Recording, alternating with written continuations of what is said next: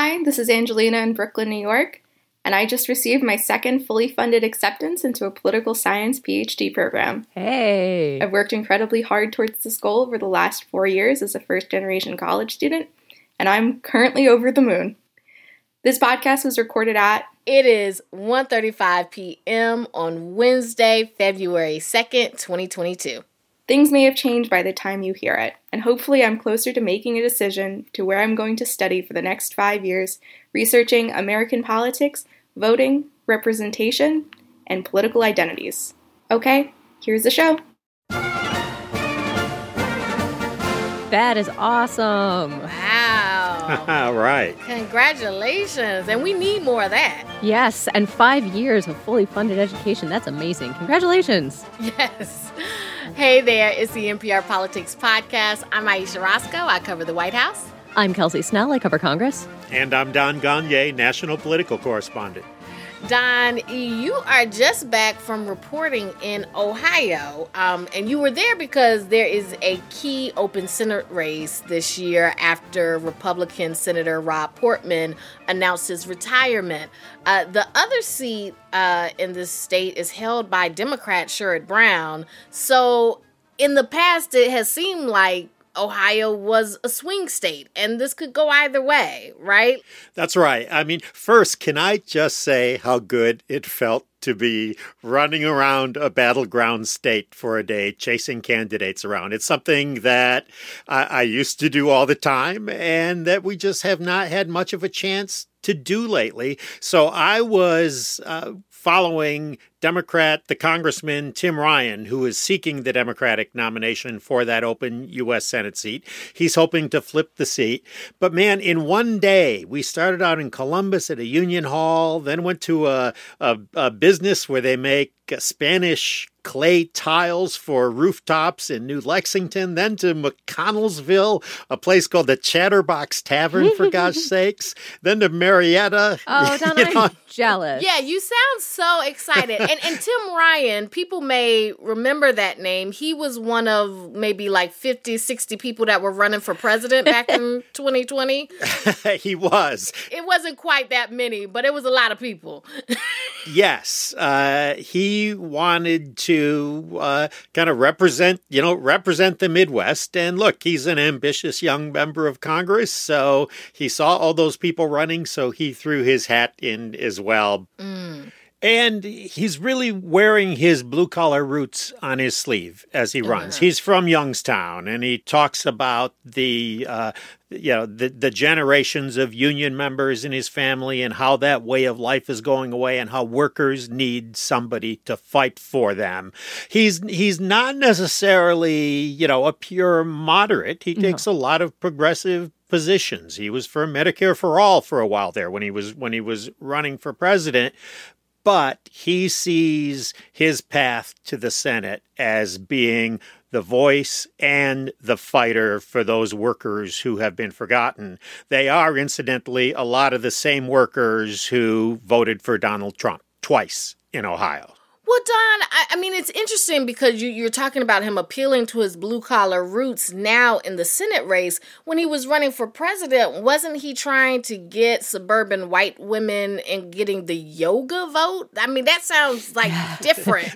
Yes. Yeah, so yoga, blue-collar. I mean, I'm not saying that, blue-collar people, I'm sure, do yoga too, but it doesn't ring the same, right? Yes, but he also talks about going to the union hall and having a beer or two or three and talking about the things that are important to these workers, and very much, in just kind of his manner, his talk, his very down-to-earth approach to politics, being a guy who those workers can identify with. Can I tell you about the first stop of our day? Please do. Please do. Yes. We went to one of the Carpenters Union training centers where apprentices show up and they learn new skills to get accreditation. So Ryan shows up, first stop of the day, and there's this group of carpenter trainees standing around, and he wanders up, and it's like, "Hey guys, how you doing? Where you from? Where you working?" And I will tell you, it did not even take a minute before the conversation was not about politics or the economy or anything like that. It was about football. And they're immediately all talking about the NFL playoffs, and the Cincinnati Bengals are going to the Super Bowl.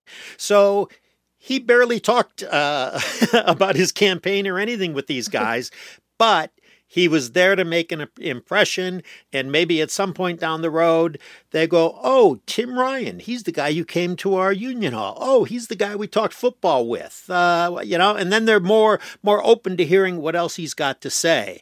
I had a conversation with one of those workers. His name's Jamel Kendrick.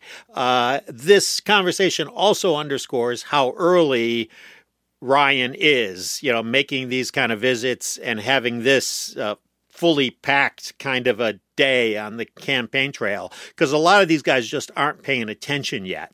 We're getting plenty of work. I just want to make sure that the work just stays. Columbus is doing a lot of growing right now. Maybe with Mr. I'm sorry, what was his name? Ryan. Here. Mr. Ryan. Hopefully he can go ahead and push some of that things forward and keep us working and, keep us happy. And again, this is a voter who'd kind of forgotten the name of the guy he just talked to, but he liked what he heard and he enjoyed the conversation. Most of it was about football, but he's also an independent voter, self-described, who voted for Joe Biden, but did consider voting for Donald Trump. Ultimately, he told me he voted his heart and not his head, which is an interesting thing to hear, but that is absolutely the kind of voter that Tim Ryan needs.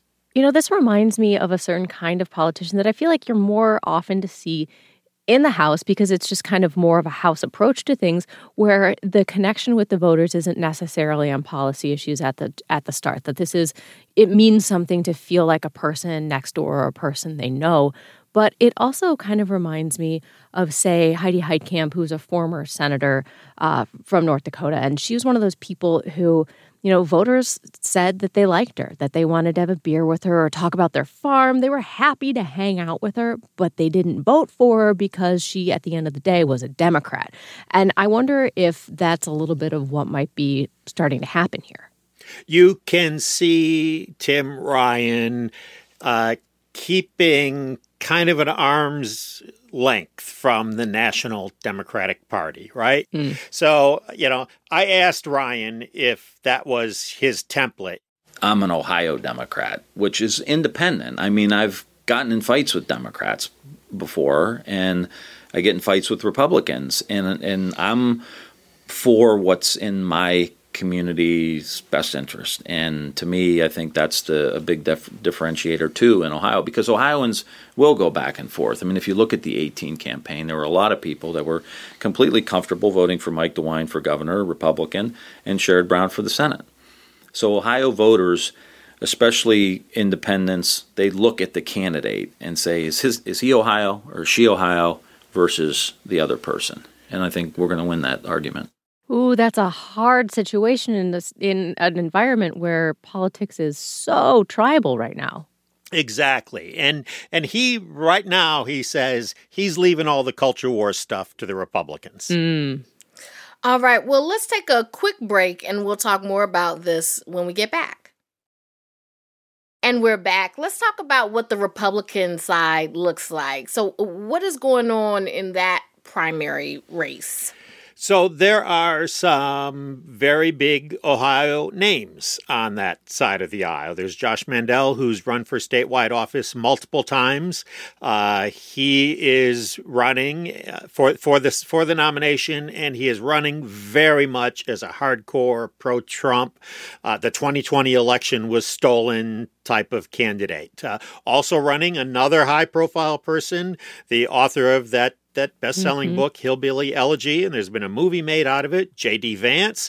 And then we have Jane Timken, who is a former chairperson of the Ohio Republican Party, and a businessman named Bernie Moreno, and there are others in the race. But what is really going on that side of the aisle is there is so much jockeying looking for Donald Trump's endorsement. He is not endorsed yet. So it is very much about Trump. If I could bring it back to Tim Ryan for a moment, I I asked him if the fact that the Republican nominee, at least at this point, appears to be someone who is going to be very Trumpy, given the way they're all running at this point, if that makes it a little easier for him to carve out this economic message.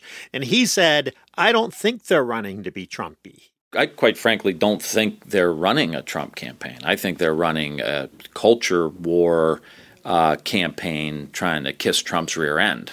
I mean, if you remember how Trump ran in 2016, he was talking about expanding healthcare, rebuilding the country, focusing on work, getting these jobs back. NAFTA. And, you got these guys that are talking about every little culture war that they can find themselves getting into. They started, and it's all about, division. So he thinks that gives him an opening. But I encountered a voter at that coffee shop in Pomeroy way down on the Ohio River when I was out with Ryan. And he had a long talk with this voter in this coffee shop. And then I went up to her afterward and I found out that she is a Republican. She's 33 years old. Her name is Lindsay McKinney. She was very impressed by what she heard from Ryan. She voted for Trump and thought things were going great under Trump, does not think that the 2020 election was stolen and wishes Trump would let that go. So already this is a complicated person, right? She says she votes for the person, not the party, so she would be open to voting for Tim Ryan. And then she said, but if Donald Trump endorses, that would be a positive. Well, as a Trump supporter and somebody who voted for Trump, and if he was going to be the right president, of course, his opinions matter to me, and what he is saying is important. And I think for anybody who supports Trump, I think that his word matters to an extent. You can hear her baby there crying. Her baby was in the car seat, at the coffee shop with her that day. She's a stay-at-home mom, and she has two other kids who are in elementary school. And these are the kind of real people that you encounter, but it also kind of speaks to how difficult working these parts of the state and getting anything out of it is for a candidate like Tim Ryan. He had as good of an encounter with this voter as you could, and she's still really intrigued to see who Trump endorses on the other side. Kelsey, what does the Senate map look like this cycle? I guess a third of the seats are up for election. Obviously, it's a 50-50, split in the chamber right now. So, if any party is able to flip a seat, that would, change the balance of power. So what's it looking like? Well, it is really kind of as high a stakes a midterm election as you're going to get in the Senate. And basically, both sides are trying to just keep the math in their favor. This is going to be one of those ones where it is an all-out fight until the very end, because in a situation where there's an expectation that the House is going to flip from Democrats to Republicans for a whole host of reasons that we've talked about a lot on this podcast, not just the fact that the midterm election is not usually great, is historically terrible for the party of the president when there's single-party control in Washington. But with all of those factors going on, the control of the Senate is kind of the premier battleground. So any one seat could make a huge difference. Well, it seems like that's something that we're going to keep our eye on at the Politics Podcast. I hope so. That's my whole plan for the next several months. That's kind of our job. But I think we need to just leave it there for now.